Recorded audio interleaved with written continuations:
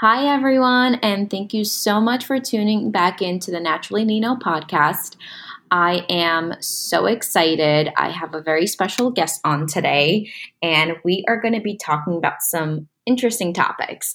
So, the person that I have here her name is Sarah, and Sarah is actually a natural health expert, and she doesn't hold back about anything because she comes with a rich clinical and integrative health background that helps her to hold an unbiased, evidence-based approach toward true healthcare.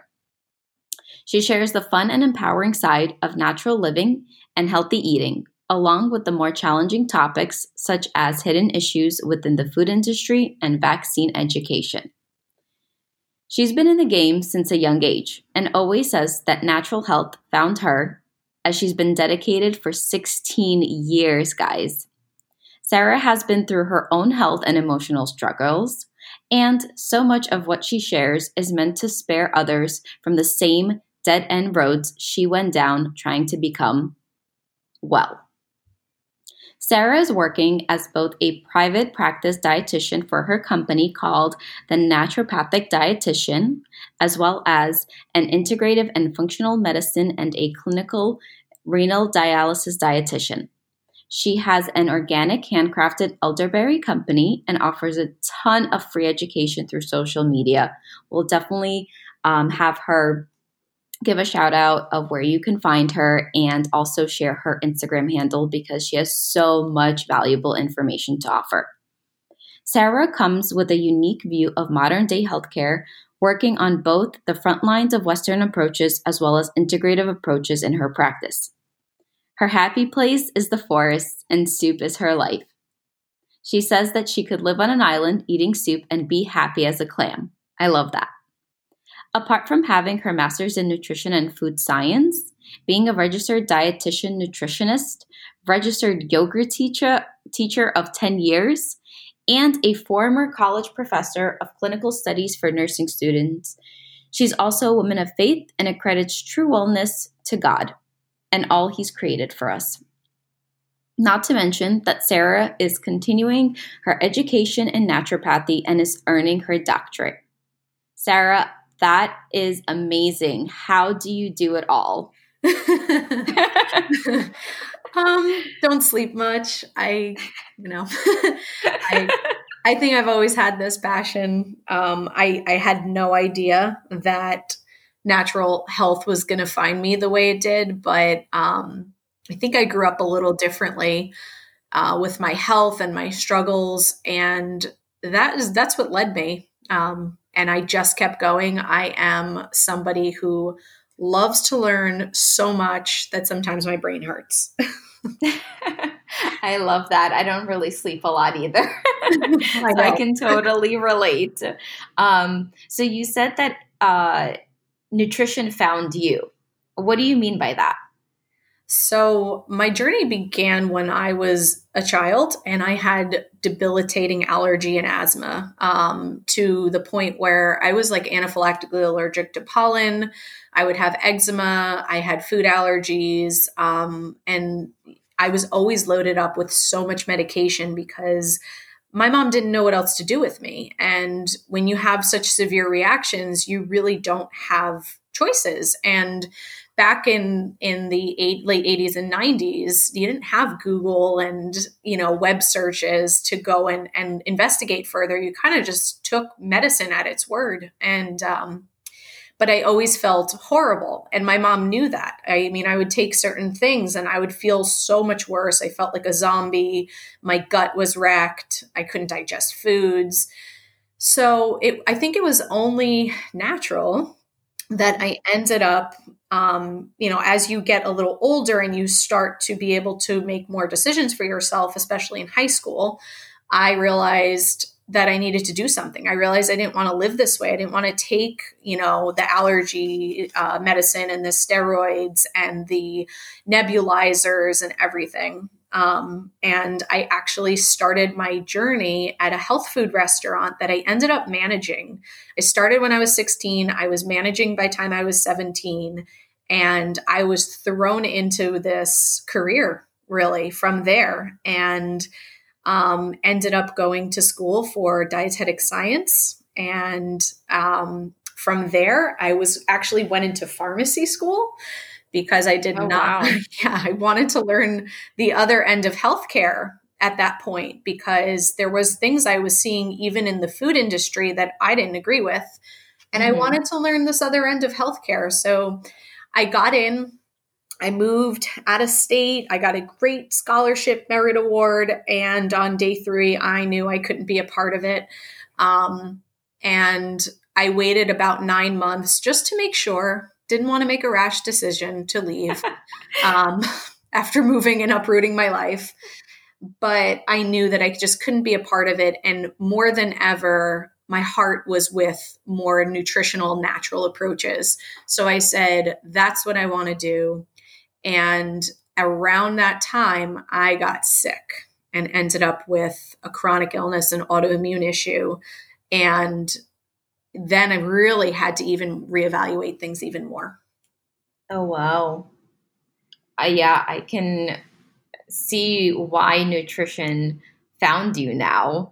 I had a very similar situation, and I've mentioned it before, but I also went to medical school, and it's funny, right? Because when you spend so much time trying to get into somewhere and then it happens and you're there. And I also left my home because I went to go study on an island. Wow. And pretty soon I knew that I did not belong there and that I did not think the same way as all the people around me were thinking. And I felt like I was lying to myself and to the core of who I am. But I also didn't want to make a rash decision. And I said, okay, well, I'll wait it out. I'll see what happens. And then by the end of the semester, I knew that I could not go any further because I had to make a decision of I either take every single thing that I believe in regards to holistic approaches and I throw that down the drain. Yeah. Or I leave. Right. And I left. Yeah. Did you get that? And you had that like gut wrenching feeling where you were nauseated to even sit in class?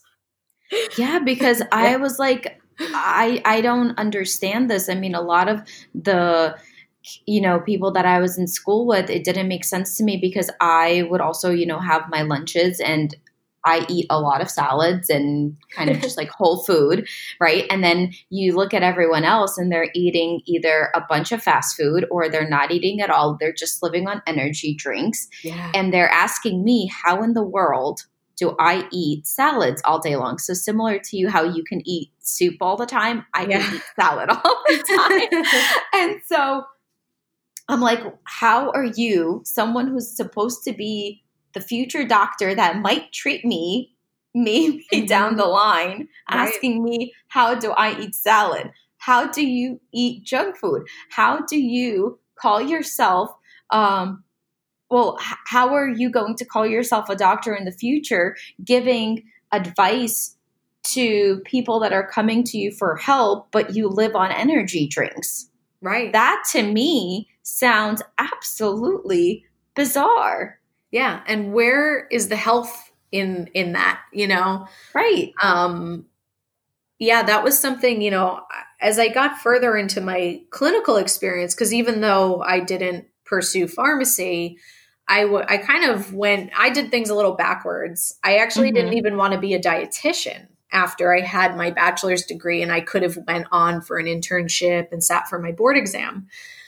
I really questioned it. And I think I'm so grateful that I have that awareness to question things and really go after truth. And that has been instilled in me too, because I remember being an undergraduate and learning certain things. And I kind of said to myself, it's sort of, I don't know if I agree with that. Like I remember in my time when we were learning about, it was the food pyramid still when I was in school and then I converted to MyPlate and all of that. These are very USDA kind of things that they, evidence-based they go toward.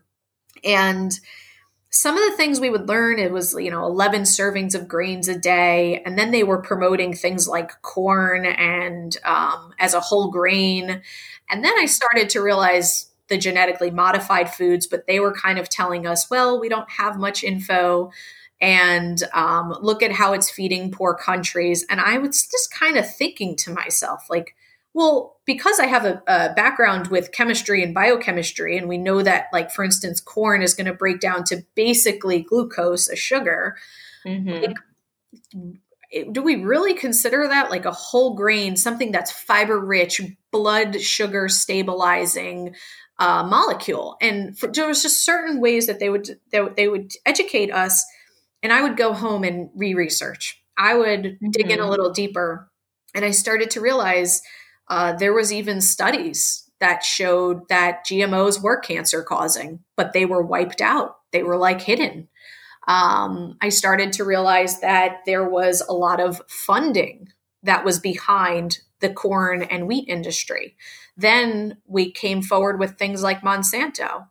And now all the puzzle pieces started to come together. And there I am, 18, 19 years old. Then I'm like 20, 21 years old, getting ready to graduate and realizing I don't think I can preach or promote this as a dietitian. So I didn't. And I went into pharmacy for that reason. I wanted to see the other end of healthcare and find my own way. And then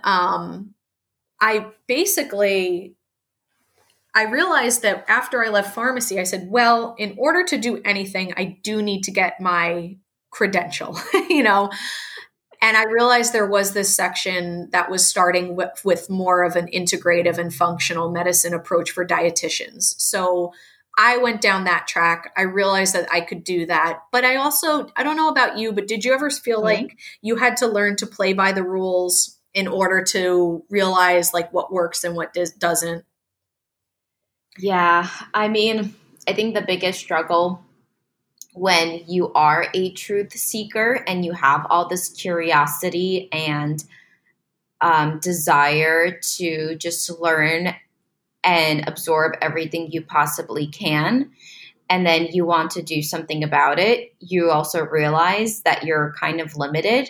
Because I went into medicine and I wanted to be a doctor. You know why? You're going to think I'm so crazy, but I literally wanted to go in there, get my degree, become a doctor, and then come out and be like, hey, I did all the education that you did, so now I'm validated. Mm-hmm. And guess what? None of it is true. Yes. Yes. Yeah.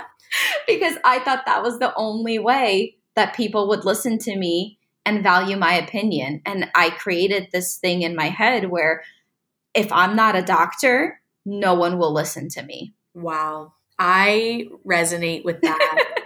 I can't even tell you.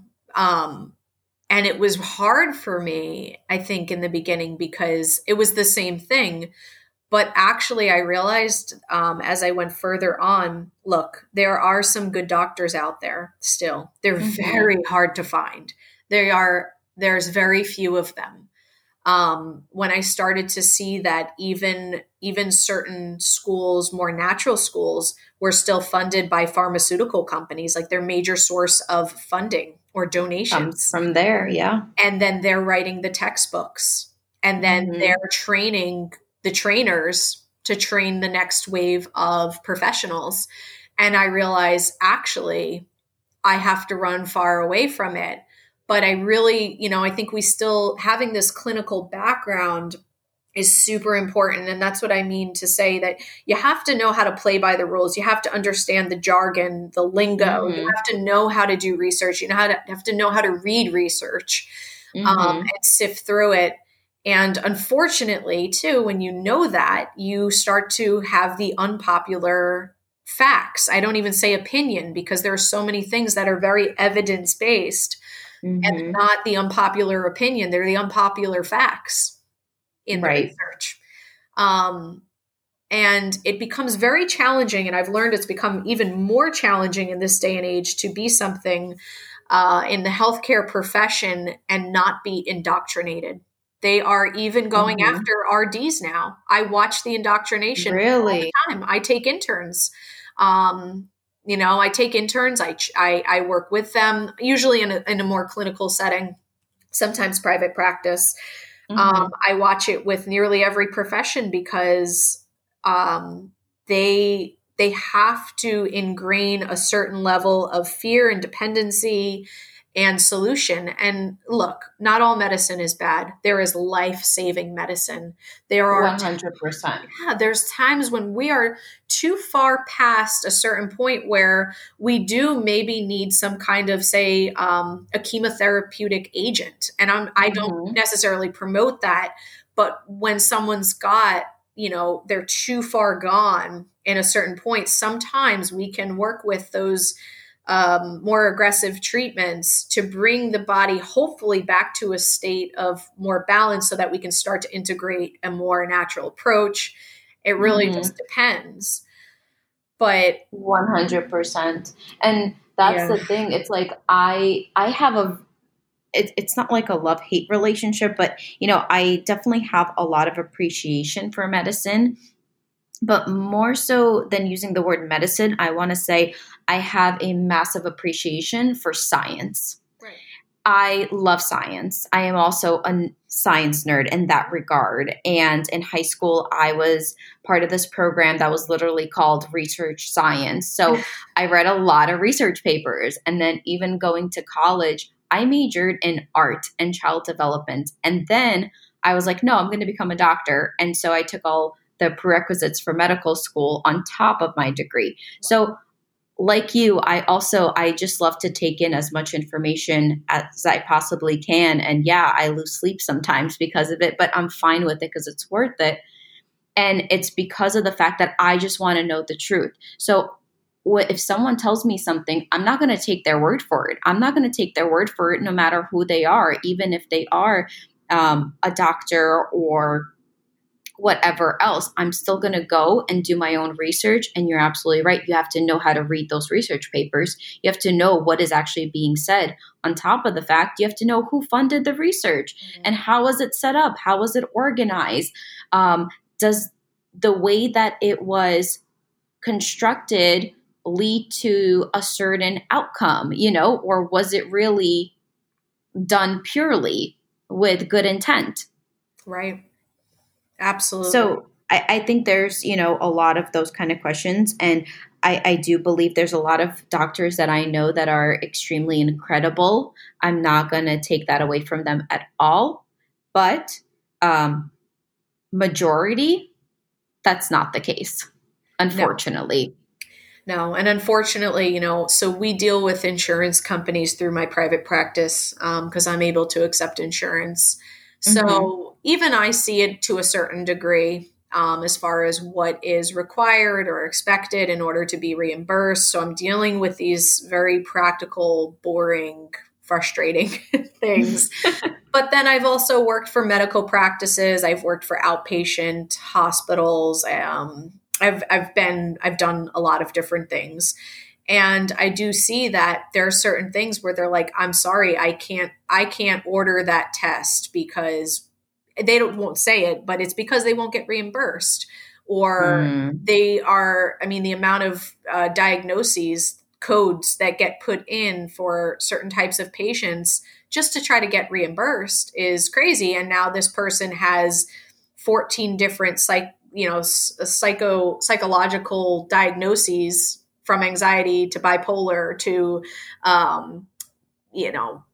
just so many different things. And you're like, wow, we've just labeled all these different things just to get paid. And, it's very hard to practice in this day and age. I think for medical professionals, and that goes into a lot of controversy when it comes to like the vaccine schedule and everything. Yeah, let's talk about that a little bit. Actually, I'm glad you brought that up. I have been following you on Instagram for quite a while, and I like I mentioned in the beginning, you have so much valuable information on your page that you share openly. And I appreciate that so much.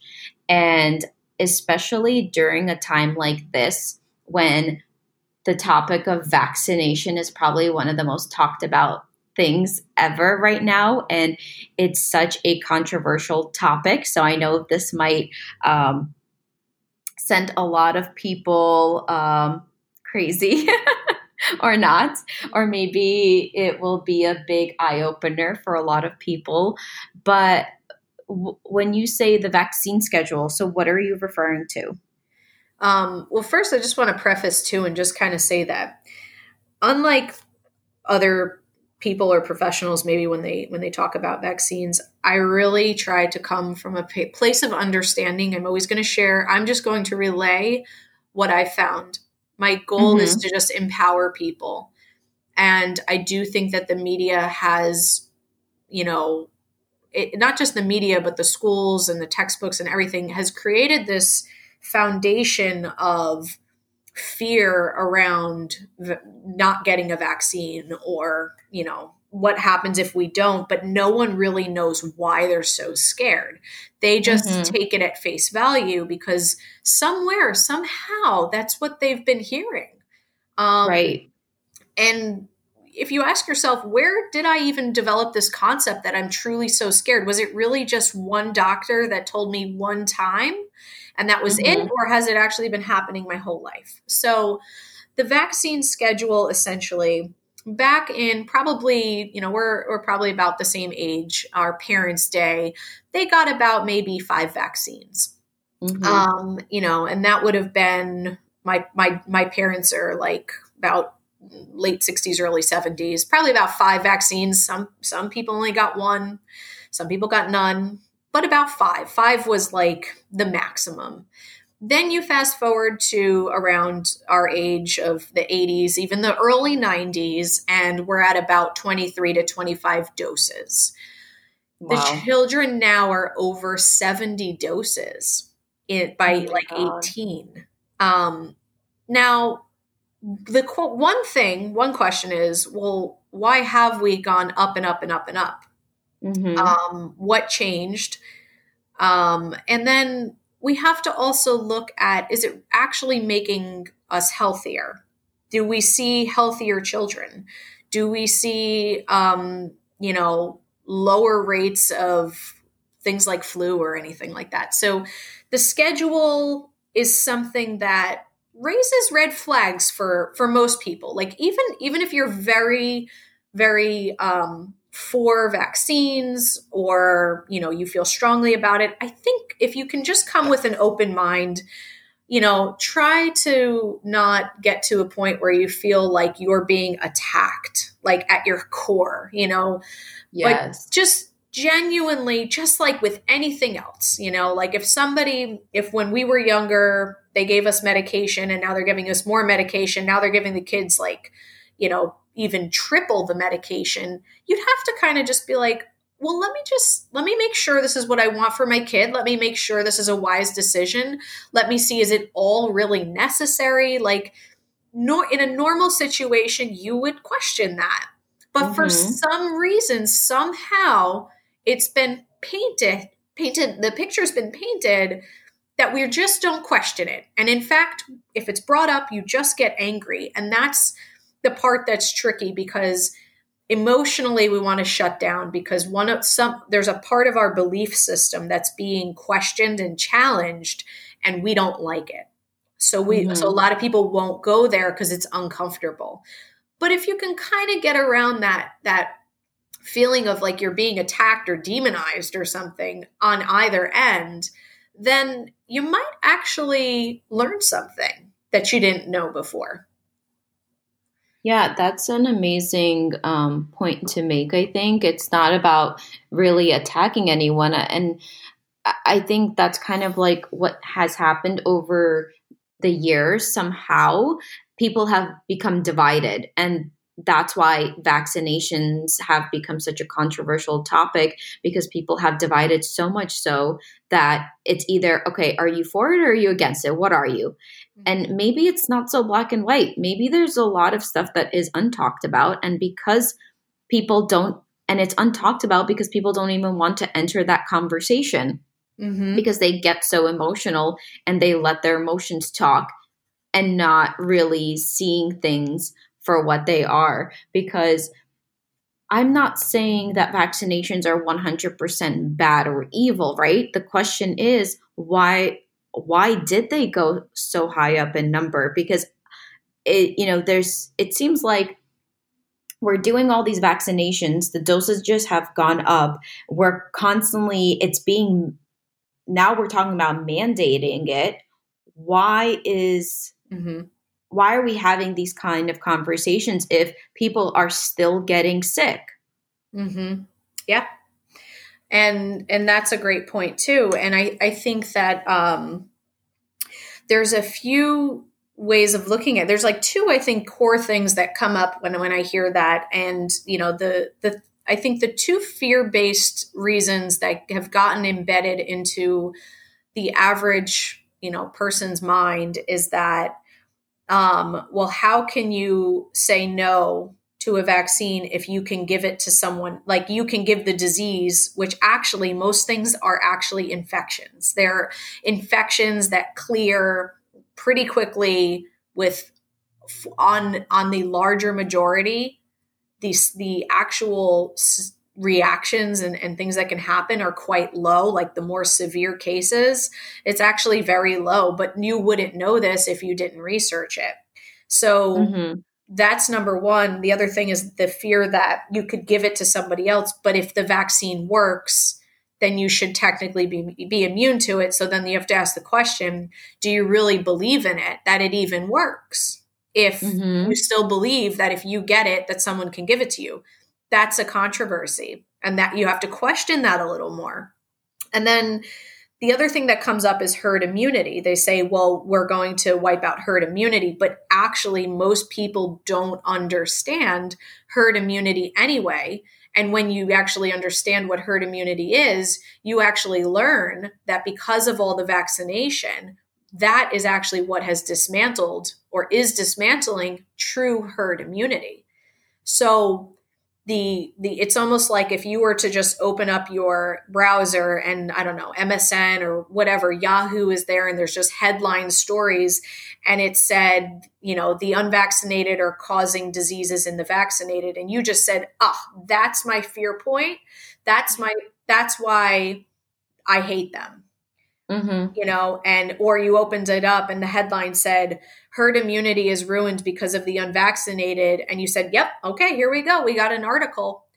Now that's a concern because that's not true informed decision-making. That's not taking it a step further to see, well, who wrote this? Where are they coming from? Who are they connected to? Do I actually agree with their opinion? Is there another side to this? And for the larger majority, we're not doing that. We're not questioning it. And that's so true. That's the problem. True. That's the problem. And, I think that would probably be a whole other podcast topic to go into that. But actually, if you want, I'll just leave with a few quick things about why those are not accurate. Yeah, I would love that. And I mean, I'm sure there's so much that I want to talk to you about. So we'll probably definitely have to break it down to another podcast and do that. Well, another episode, I should say. But yeah, definitely add in whatever you want to add on that. And then also, I just wanted to ask you, can you also share a little bit, like explain herd immunity for those people listening who might not be aware of what that means? Yes, I'll try to keep it as basic as I can, but I can certainly provide more information, like, off the podcast and everything for anyone who needs it. So herd immunity is the concept that a group of people, essentially, for instance, back in the day, if one person got the measles and then Sally next door got the measles and Billy up the street got the measles and everyone got the measles, then what would happen was it would run its course, because the measles is actually an infection. It's something that, unless it's a very rare and severe case, you're not getting anything more than maybe a little fever, a rash, and you're back to normal in about a week. And most people who have had the measles say they're like, I don't even really remember it. Like for me, I had the chicken pox as a kid. I remember being a little itchy. I stayed home from school, but I don't even remember it being more than like a couple days where I was actually like uncomfortable. I wasn't, dying. So anyway, yes, rare cases, things can happen. Yes. But that's life. For the average person, the beauty of getting some kind of a bacteria, an infection, a virus, is that your body naturally has its immune system, and there's about 5 or 6 core components to your immune system, and it's not just antibodies. That when that threat comes in, your body knows how to process it, and it makes memory. And then if you ever really come in contact with it again, you're okay. You're not going to get it. And in fact, in the case of certain types of infections, if you have natural immunity, meaning that, let's say I got the chicken pox, I never got a vaccine, I had the chicken pox, potentially you can then pass that immunity onto your children. So now you've created a whole nother generation of being immune to it. That is herd immunity. So now when you've got the one person who is immune compromised, who maybe has cancer, or I don't know, a child that is immunocompromised in some way, because there's a herd of immunity all around them of people who can't actually give it to them, they will be protected. That is actually herd immunity, which can only come from the natural immune system. When you give a vaccine, you've got 2 issues. Number one, if it's a live vaccine, you can then spread it. So you actually can be contagious for a certain period of time. So then you got the vaccine, and now somebody else who had their vaccine wear off or was not vaccinated and didn't get it can potentially get it. So the thing is some of these vaccines, they don't last forever, which is why you have to keep getting them, and you have to get the next dose. And, that's okay. Like, so then the question is, like, do they really work then? Then you see people who get it and still get the infection anyway. So yeah, and does it still work? That's the one that blows my mind the most, because I can't comprehend or wrap my mind around it, where people get vaccines, but then there are cases where they will then get that thing that they got the vaccine from. So right. I'm like, okay, I'm so confused here. Yeah. I thought the whole point of this was so that you get it to protect it, right? Right. And so how in the world could they have possibly got it then? Yeah. And that's the problem with this artificial herd immunity, which isn't actually a real thing. And it's a challenging subject. It's something that is going to challenge our cognitive beliefs and everything we've been told. But if you dig a little deeper, and you can, Dr. Sherry Tenpenny is doing a phenomenal job. Dr. Shiva Ayyadurai is doing a phenomenal job. Barbara Loe Fisher has been doing this for 30 years. There's so many resources that are still available that can explain this. There's actually an incredible series on understanding both sides, pro and con, for vaccines. It's coming for free on YouTube on April 20th. I think it's the 20th to the 22nd of 2020. So in a few days. And it's like a 7 to 9 part series, I want to say, and it's going to be free. So that's an awesome opportunity. But those are the kinds of things where you just want to watch it with just like, you could still say, you know what, I'm going to watch this. I'm still going to stick with the schedule. I don't think this is going to change much for my beliefs, but let me just at least watch it. Let me just see if there's something in there I might want to know for myself, for my family, for my children. because that's actually even how I kind of started with this stuff, and just going back to the herd immunity a little bit, the problem with the vaccines in a most basic level too is that if we don't know that the vaccine definitely, and this says it on the package insert, you can have access to the package insert and you can read and confirm all of this. It says that it is not guaranteed that this vaccine will give you immunity to the thing that it says it's going to give you immunity. So if we can't definitely know that it's giving us immunity, plus we know that it wears off, plus we do know that it comes with adverse reactions and side effects that can and often do happen, then what happens is now we don't really know how that's going to then continue to spread the disease. And now we don't really have herd immunity because the only way to truly form herd immunity is natural herd immunity, where your body and all of its immune system, not just antibodies, because the vaccines are only looking at antibodies, which is one part of the immune system. That's only one part, but there's many other parts. If you forget about all of that, you confuse your immune system. And now we start to see autoimmune issues, right? Mm-hmm. Whole other topic again. But now we have destroyed herd immunity because of vaccines. And there's not much natural immunity going on anymore because we want to mandate and we want to allow it. And we're not understanding these other sides. There's more to the puzzle. There's right. more to this than just get a shot and you're covered. It's just not that simple. And what would you say are some of the major side effects of vaccines?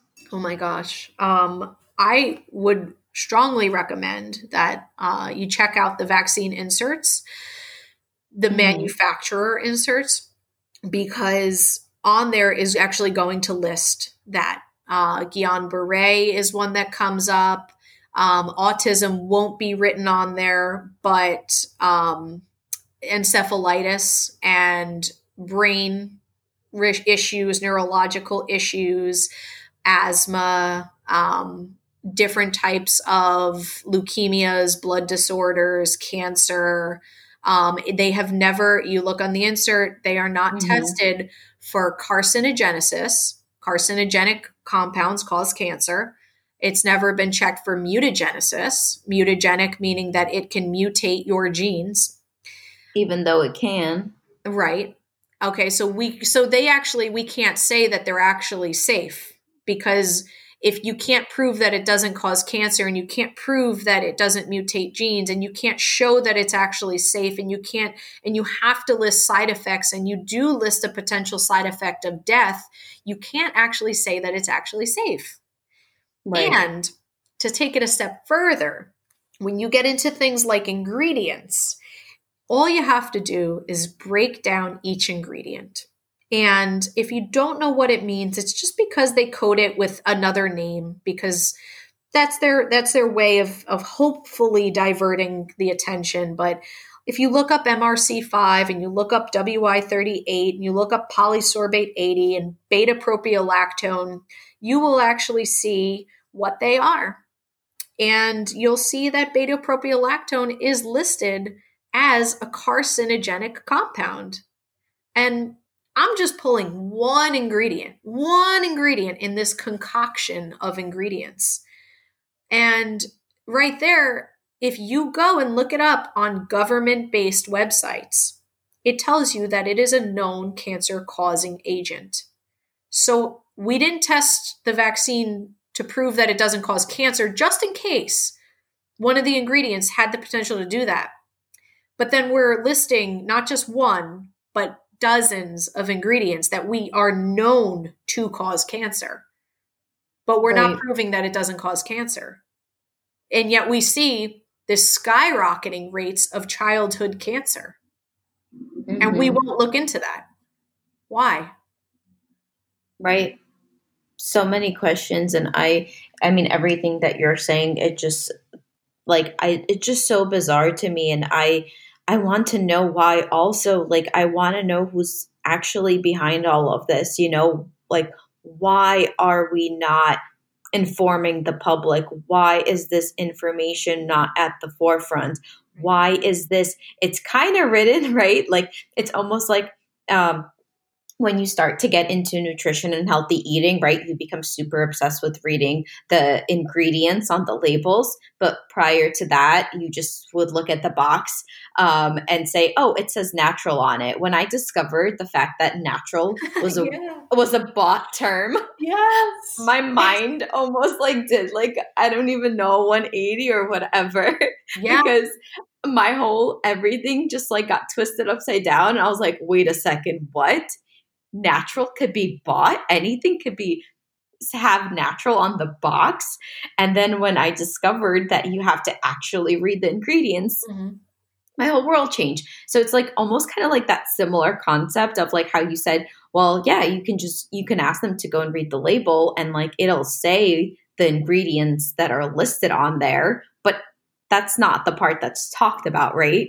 And for example, I think one of like the biggest things right now also, and I was talking to one of my best friends, she has the cutest 18-month-old baby girl right now, and she actually got kicked out of her pediatrician's office because she refuses to vaccinate her child. And she is getting so much backlash, like bullied, and can you imagine what that does to a new mom who they know these two sides of the spectrum? They are choosing to not vaccinate, but then they're getting all of this hatred and backlash. You would think that as a physician, your job is to approach your patients with care, right? And understanding, not bullying and harassment. Right. And I mean, I don't even know how to even approach this topic, or even like what do you say to these moms, or what do you say to the people that choose to not vaccinate their children, especially with the way public schools are making it so difficult for parents to even say no? It's like, yeah, you have the option of saying no, but hey, guess what? If you say no, we can't take your child and enroll them into school. Yeah. Well, these have been the fears, for a lot of the pioneers in this, like a lot of the physicians who have come forward, and medical professional and scientists, immunologists who were brave enough to come forward for 30 years, 25 years, the last 10 years, and try to bring some light to it and educate people. And no one wanted to hear it. But here's the thing. When I made the decision to be more open about it, I was like, man, this is either going to sabotage my career or, but it got to a point where the reality is that vaccine injuries do exist. And I will say that again, vaccine injuries are real. There are no anti-vaxxers. That's a really derogatory term. There are people who are pro-choice, pro-medical freedom, pro-constitutional rights, pro-bodily autonomy, pro-wanting to be in charge of their child and their health and know what's best. But nobody becomes somebody who doesn't want to vaccinate because they just woke up and felt like it. Most of the people who have ended up there have had a catastrophic experience. A lot of the people who choose not to vaccinate or have halted vaccinating themselves or their children is because something happened and they couldn't deny it. It was screaming in their face. So many people have been trying to warn others and just shed light to it, to just be like, go make an informed decision before you just take it at face value, because there's no other pharmaceutical product in the world where you can say you don't even have this, here's the solution, and then put all these chemicals and not have to show safety studies, not have to do a double-blind placebo study. And you can't even sue them. They have also been rid of any liability. That's scary. that's concerning. That should raise red flags. Even if you go and do your research and you still agree that it's a good thing and you want to do it, it almost never happens. I'm going to be honest. But so now we've entered into this age where now we're really starting to see what people were trying to warn us of come to fruition. And where we're going next is that eventually the goal would be to have adult mandates. They're going to start at the children, but the goal is the adults. And there's a lot behind it. Again, probably more detail for another topic, another day. But all we can do is actually, first off, educate ourselves, empower ourselves, decide where you truly stand, and don't let anyone else decide for you. And, if you feel like, wow, you know what, actually, I don't really agree with this, then as difficult as it is, we have to start sharing our voice. For those who were in Trenton, New Jersey fighting, that was our voice heard. We were the only state when it was going on to have that bill halted, the S2173 bill halted. And we fought for the people who were not yet aware or not yet willing, because even though they may hate this side of it, even though they might not want to listen to it, even though they may disagree, we know what's coming. We know that it can be someone's child next. It could be our own child. It could be, that they were meeting all their milestones and now all of the sudden they're not functional cognitively. Or what we forget is that it's not just autism. It's not just neurological disorders, which are horrible, but it's also the other risk factors are all the anaphylactic reactions going on. It's all the childhood diabetes, type 1 diabetes that's happening. There's just certain things where if you actually trace the ingredients plus the adverse reactions, and then you see the rates of illness that's going up, there is a direct correlation there. Right. So, and it's, go ahead.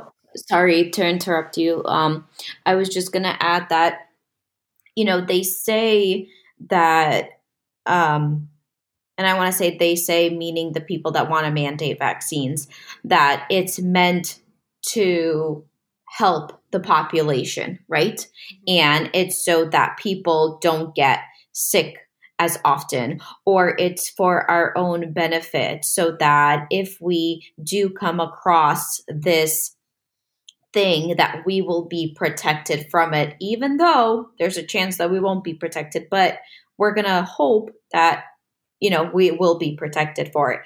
And we spend, they spend so much money is thrown into this industry and fighting to mandate it. I mean, the amount of money that, especially all the stuff that's coming out right now, and hearing the lump sums that Bill Gates has been throwing into this industry and building all of this, it's almost like, well, why didn't you take all of that money and throw it into preventative things, right? Why, if the government really cares about the people, why are we, like you said, selling products that have ingredients that are carcinogenic? Why are we pumping sugar into the population and advertising? Why are we spending so much marketing dollars and advertisement dollars to market children and feeding them with sugar that's leading to all of these issues that are completely destroying their immune system? Yeah. Why? Yeah, exactly.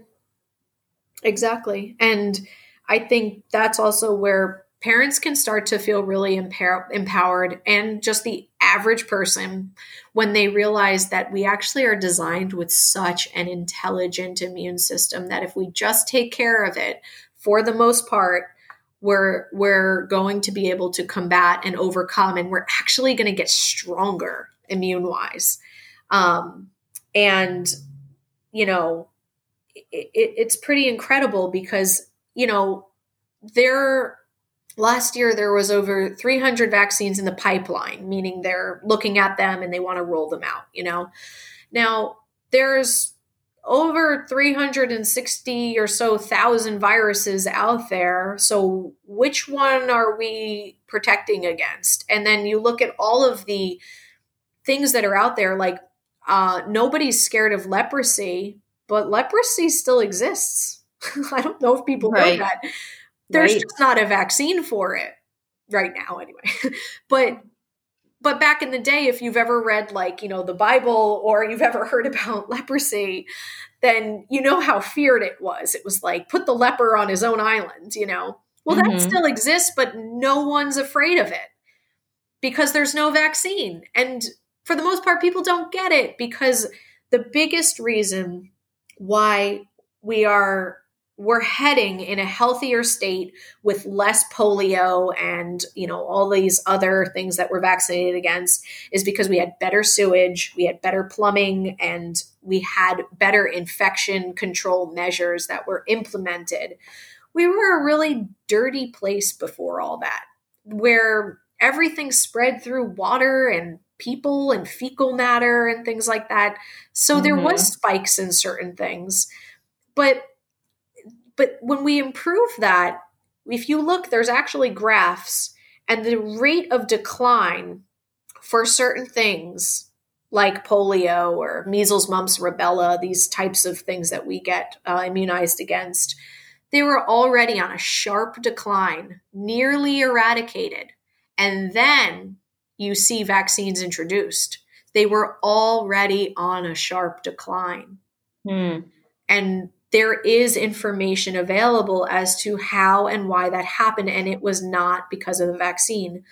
And when we look at some of the dangers and things that they've happened where they were giving polio vaccines and causing the worst form of polio. Not all polio involves restrictions, these like strictures that happen within the, paralysis of muscles and joints. That's a very rare case, but that's all you really ever see. If you open a textbook and you look up polio, is you see that. But they gave vaccines and totally screwed up when they did that. And they went, oops. That's the typical answer. Right. When a pharmaceutical company screws up, it's oops. Okay. Always. I guess since we've been made, we'll pull it from the market. But yet they will not pull it. They won't pull these. They'll just create more with less standards. There are no standards.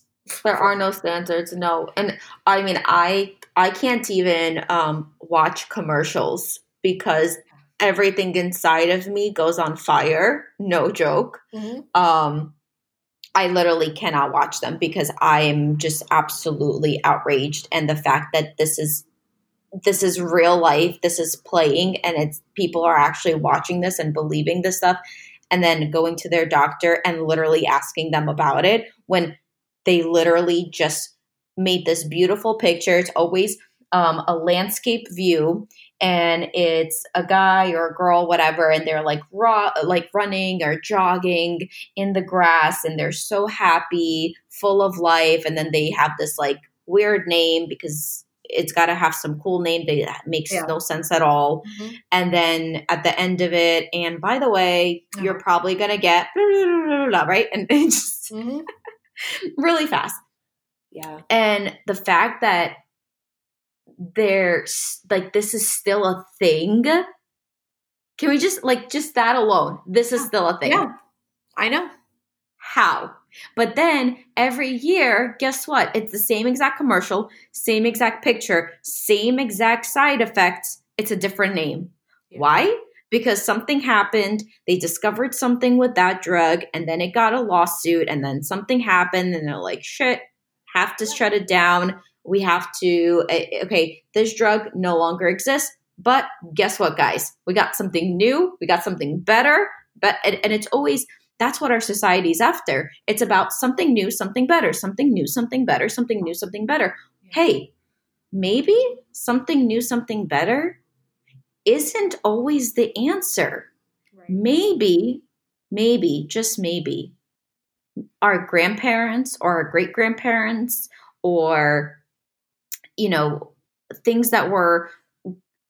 something that was just like a basic thing of like, eat well, don't overeat on sweets, exercise daily, drink a lot of water, don't do soda, read, be curious about life, spend time outdoors, get some vitamin D from the sun, you know, maybe that's all we really need to allow our bodies to actually heal themselves and thrive. Yes. Right? I mean, how about all of those cases where people who have diabetes, even people who have type 1 diabetes, were able to literally reverse their diabetes by developing a healthier lifestyle and eating plant-based, or people who had cancer in like a really bad form, and then literally the cancer just went away because they completely changed their lifestyle. Why don't we talk about that? Why aren't those at the forefront? Why aren't there commercials about that? Exactly. Yeah. And the unfortunate answer after being in medical and renal dialysis, because I've watched so many failed dialysis drugs where they had aluminum in them, and then they were giving them to our patients and they went, oops, that killed them. That's killing the patients. So they came out with another. But you're absolutely right. And the thing is, there's no profit in it. You can't profit. I mean, no matter what, like at the end of the day, vitamin C doesn't make them money. They can't patent something that God gave us. And that is found in nature. They can chemically try to alter it or mimic it, but they cannot just go ahead and take that and call it vitamin C and make a buck off of it. It doesn't happen. So, I want to talk a little bit about food and diet and lifestyle for a second, if that's okay. Yes, please. Yes, that's actually what I wanted to dive in last. Like, what can people, what can people actually do and take control of their bodies? I would love for you to kind of share some light on that. Yeah. So going back to, everyone's diet is going to be a little different. I think one of the biggest questions I get all the time is, what's the best diet? And I'll say, to an extent, for the most part, I mean, everyone's a little individualized. And it depends too, if you're coming at me when you have an autoimmune disorder and you're not breaking down certain foods, you might not follow the vegan diet right now because your body's not set up to break down raw plant proteins, let's just say. Or I have people on the opposite end saying wanting to do keto or carnivore or, something like that. But it's also really not the best method for maybe what they're dealing with. So it is individualized. But for the most part, we do see that you need good, healthy fats. You need good, clean drinking water. And I'm not talking just Brita filters. It's honestly very challenging to get the junk out of our water right now. I don't love plastic bottles, but there are filtration systems that are better. And not all of them kill the bank either. So, Berkey's pretty good. There's Pristine, which is excellent, but more pricey. Zero Water is a comparable one, but good, clean drinking water. We need mineral balance. We need our minerals. Minerals are so vital. I talk about this all the time, and you're going to find your minerals and trace minerals in things like your sea salt, like even all of your herbs. Herbs are amazing at those trace minerals. And if you've ever noticed, say like rosemary, parsley, sage, there are these just smaller plants. They're not the big plants. They're smaller, and yet they're powerhouses for nutrients in those special little micro doses of what we need. So we need plenty of minerals, and then you can get minerals to add back to your water too, which is a good idea, depending on the type of filtration you have. Like I said, good fats. You're going to want, a good balance of protein and carbohydrate. I don't love very low carb diets. In certain situations, they are reasonable, but for the average person who's in adrenal insufficiency, has HPA access issues, has, all the cortisol issues or chronic fatigue and autoimmune, low carb diets, you might feel better for a period of time, but then it doesn't work the best long term. Reasonable though, sweet potatoes are okay, things that are whole foods, normal, just way of eating, right? Not too much though. And then of course, you want to organic. Hey, I'm the first person to say it's not perfect, but it's kind of the best that we got for the average person. And then I use my Thieves cleaner. I do everything. I clean with Thieves, which is Young Living, and I clean with Thieves. I wash my fruits and veggies with that. And I do feel that it's this extra layer of kind of getting the residual junk, because don't forget, it's also stuff that's coming, the pollution that's coming from our skies onto our food. It's not just that they're not spraying with it. You have to look at the soil. So it's challenging. Certain supplements, when you think vitamin C, magnesium, we are super deficient in magnesium. There's a lot of different magnesium versions, so you have to find the right one for you. Sunshine, super important, like you said. Plenty of fresh fruits and veggies. I mean, you got to be eating them. They are alive. They're literally alive food.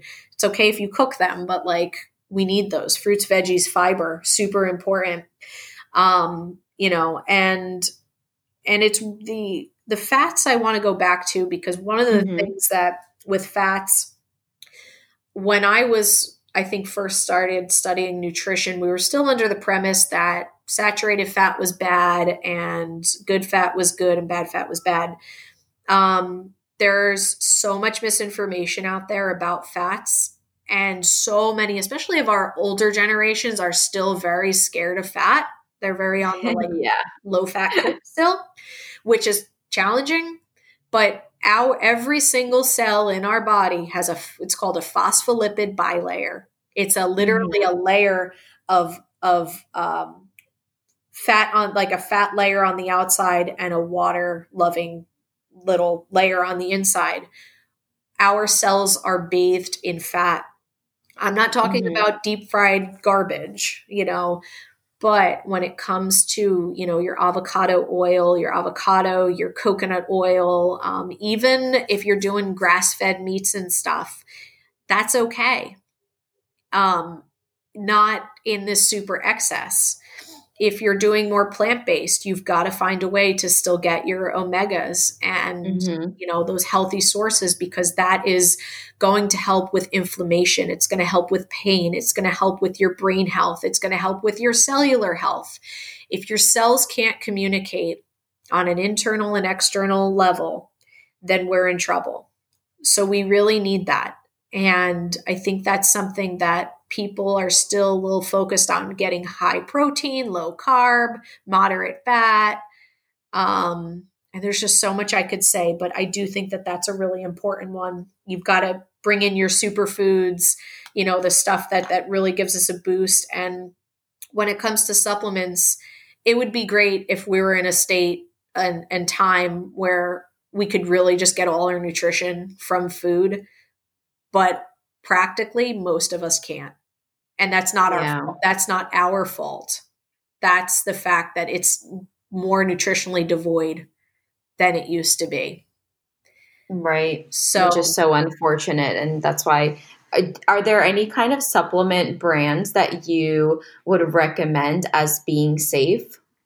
It really or depends. Efficient, I should say. Yeah, I go to different ones depending on what I'm trying to do and also the person I'm working with. Because we have to also look at things like methylation factors, any genetic SNPs that we may have. Do they need a methylated form of B12 or folic acid? And then based on that, we might want more of a whole food brand, like actually food-based, or we might want something a little different. So I use Zymogen some in my practice, which is something that is third-party tested and healthcare providers can get it. Thorne is pretty good. Life Extension's been pretty good. Look, it's not going to be perfect. I try to do real herbs whenever I can. Mountain Rose Herbs is a good company. There's little shops. I've lived all over the United States and different places in the world. So I have little shops, like herbal apothecaries that I still order from. Oh, I love that. Yeah, it really depends. I do a zeolite. I do TRS, so I use that for my zeolite. I do mostly Young Living for everything from supplements to cleaning to the oils. And I do a lot of natural restoration with my oils because they are therapeutic grade and they work. And I was deceived by a lot of the labels of other companies for years, even me. And I wouldn't get better, taking certain things. So when I sought out for some of the best places out there, I did eventually find them, and I can always send you a list too if you have like a specific question or a product recommendation. Absolutely, I will definitely be asking. What would you say? I guess for someone, for example, who's listening into this and have been inspired to really start doing their research and also understand how their body works. So you said that it really what you would recommend really depends on, let's say, the methylation or what other things are happening to that person. Would you recommend that they go get some kind of a test to find all of this out that they could bring to their dietitian, or to like, what kind of guidance, I guess, would you give them on how to start to figure out what they have going on with their body and their genes, and what would be the best thing for them? Yeah. Well, if you're talking about genes in general, genetic testing is very expensive and it can be hard to come by, and your average physician's not going to want to order it. You Okay. can typically, the easier one to find would be like the MTHFR, which has to do with the way that folate is broken down. It's Okay. the way it's methylated, we call it. So that one you can do. You're more likely to get a test if you're working with, say, a functional medicine doctor, or some chiropractors can order labs. And some of it is going to be out of pocket expenses. The other thing that you can do is you can work with somebody that works more integratively and go through it and see if they can narrow down the suspicions they may have as to, because, people come to me, they'll tell me what's going on, the chronic fatigue and the brain fog and the pain and the inflammation, and they can't digest. And based on that, it helps to give me a starting point. So I might tell them, bring me the blood work you have, whether you've got thyroid panels or whatever it is. Tell me what your doctor has already told you, and let's look at it and see if we can take it a step further. Some of these things do get costly, and I do understand that. So that's why, you do want to try to respect that. Of course. If you're really at a dead end and you've done everything and you've never really been tested for anything, sometimes you just have to go get that testing, because how are you ever going to get to the root of it if we don't see something? Right. In my practice, we have something called Dutch testing, which looks at your hormone panel, and it's actually something that can get sent to your house.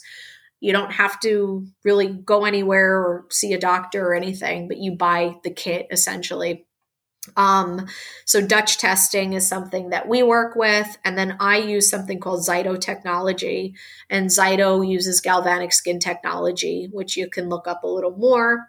And that's been very, very helpful to steer us in the right direction. It's not going to treat or diagnose, but it helps to give me a better picture of where we need to go with a wellness plan. And from that, we've been able to say, okay, this is showing this, and this is technically marked as a stress response. Have you ever been tested for thyroid insufficiency? And they might say, oh, you know what? Years ago, the doctor said I might have something going on, but I haven't checked it in years. So then we might say, you know what? Why don't you go get that complete panel? So there's tools to help us figure out to where do we start and where do we go with this. Yeah. Mom. Yeah, no, I think that's a lot of great information. And where would you recommend, let's say, a mom who doesn't want to vaccinate their child, like what would you recommend she does? Number one, you have to do all your research. You have to know what your current rights are, and you need to stay on top of it. It varies state by state, so you'll need to know what your state is stating. Usually, family medicine doctors are a little more lenient. The insurance reimbursement is different, typically, from my understanding, for them. At a pediatrician, the insurances will reimburse based usually if a certain percentage of the patients are 100% vaccinated, then they will get a bonus on every single child. Let's say I know in like 2017, it was like 60% vaccination rate for Blue Cross Blue Shield, I believe. And I actually read it. I mean, I read these things.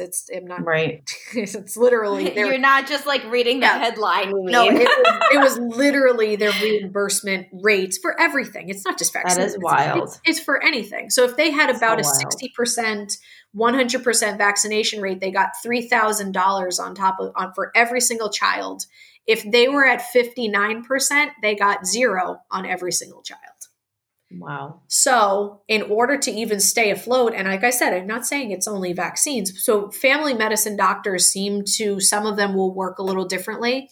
You can see a chiropractor, a doctor of chiropractor too, and you could still have a family medicine doctor or pediatrician. But I have a lot of new mamas that, and moms that have been doing this for 3-4 kids already. And, on average, they usually are just going to their more natural physician, whether it's a naturopathic doctor or a doctor of chiropractor or something like that, for all the little things. And then, God forbid, something bigger happened, they do have like a family medicine doctor, Right, because the main thing, I guess, especially since you are a practicing dietitian and everything, especially for moms who are very, conscious about what they're putting into their child's body and very aware of a lot of things.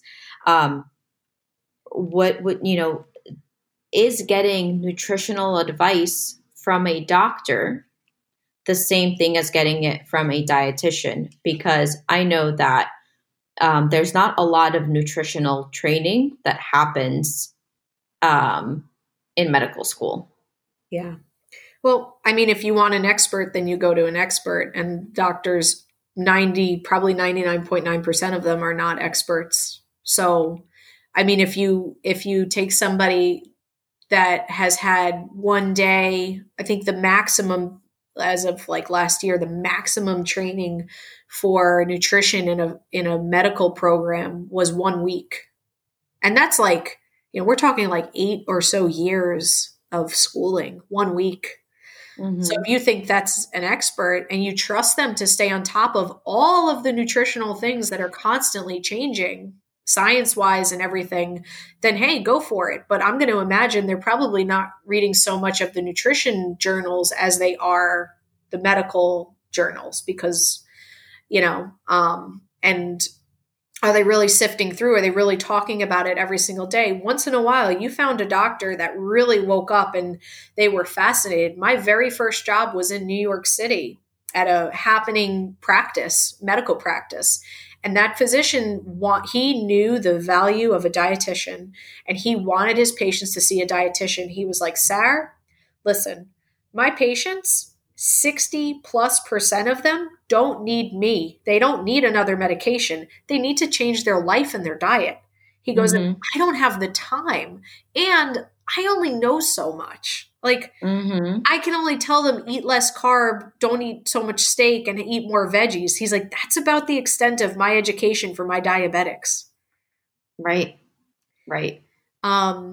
And there's so much psychology to getting someone to change or understand food. There's a lot of behavioral and psychological things.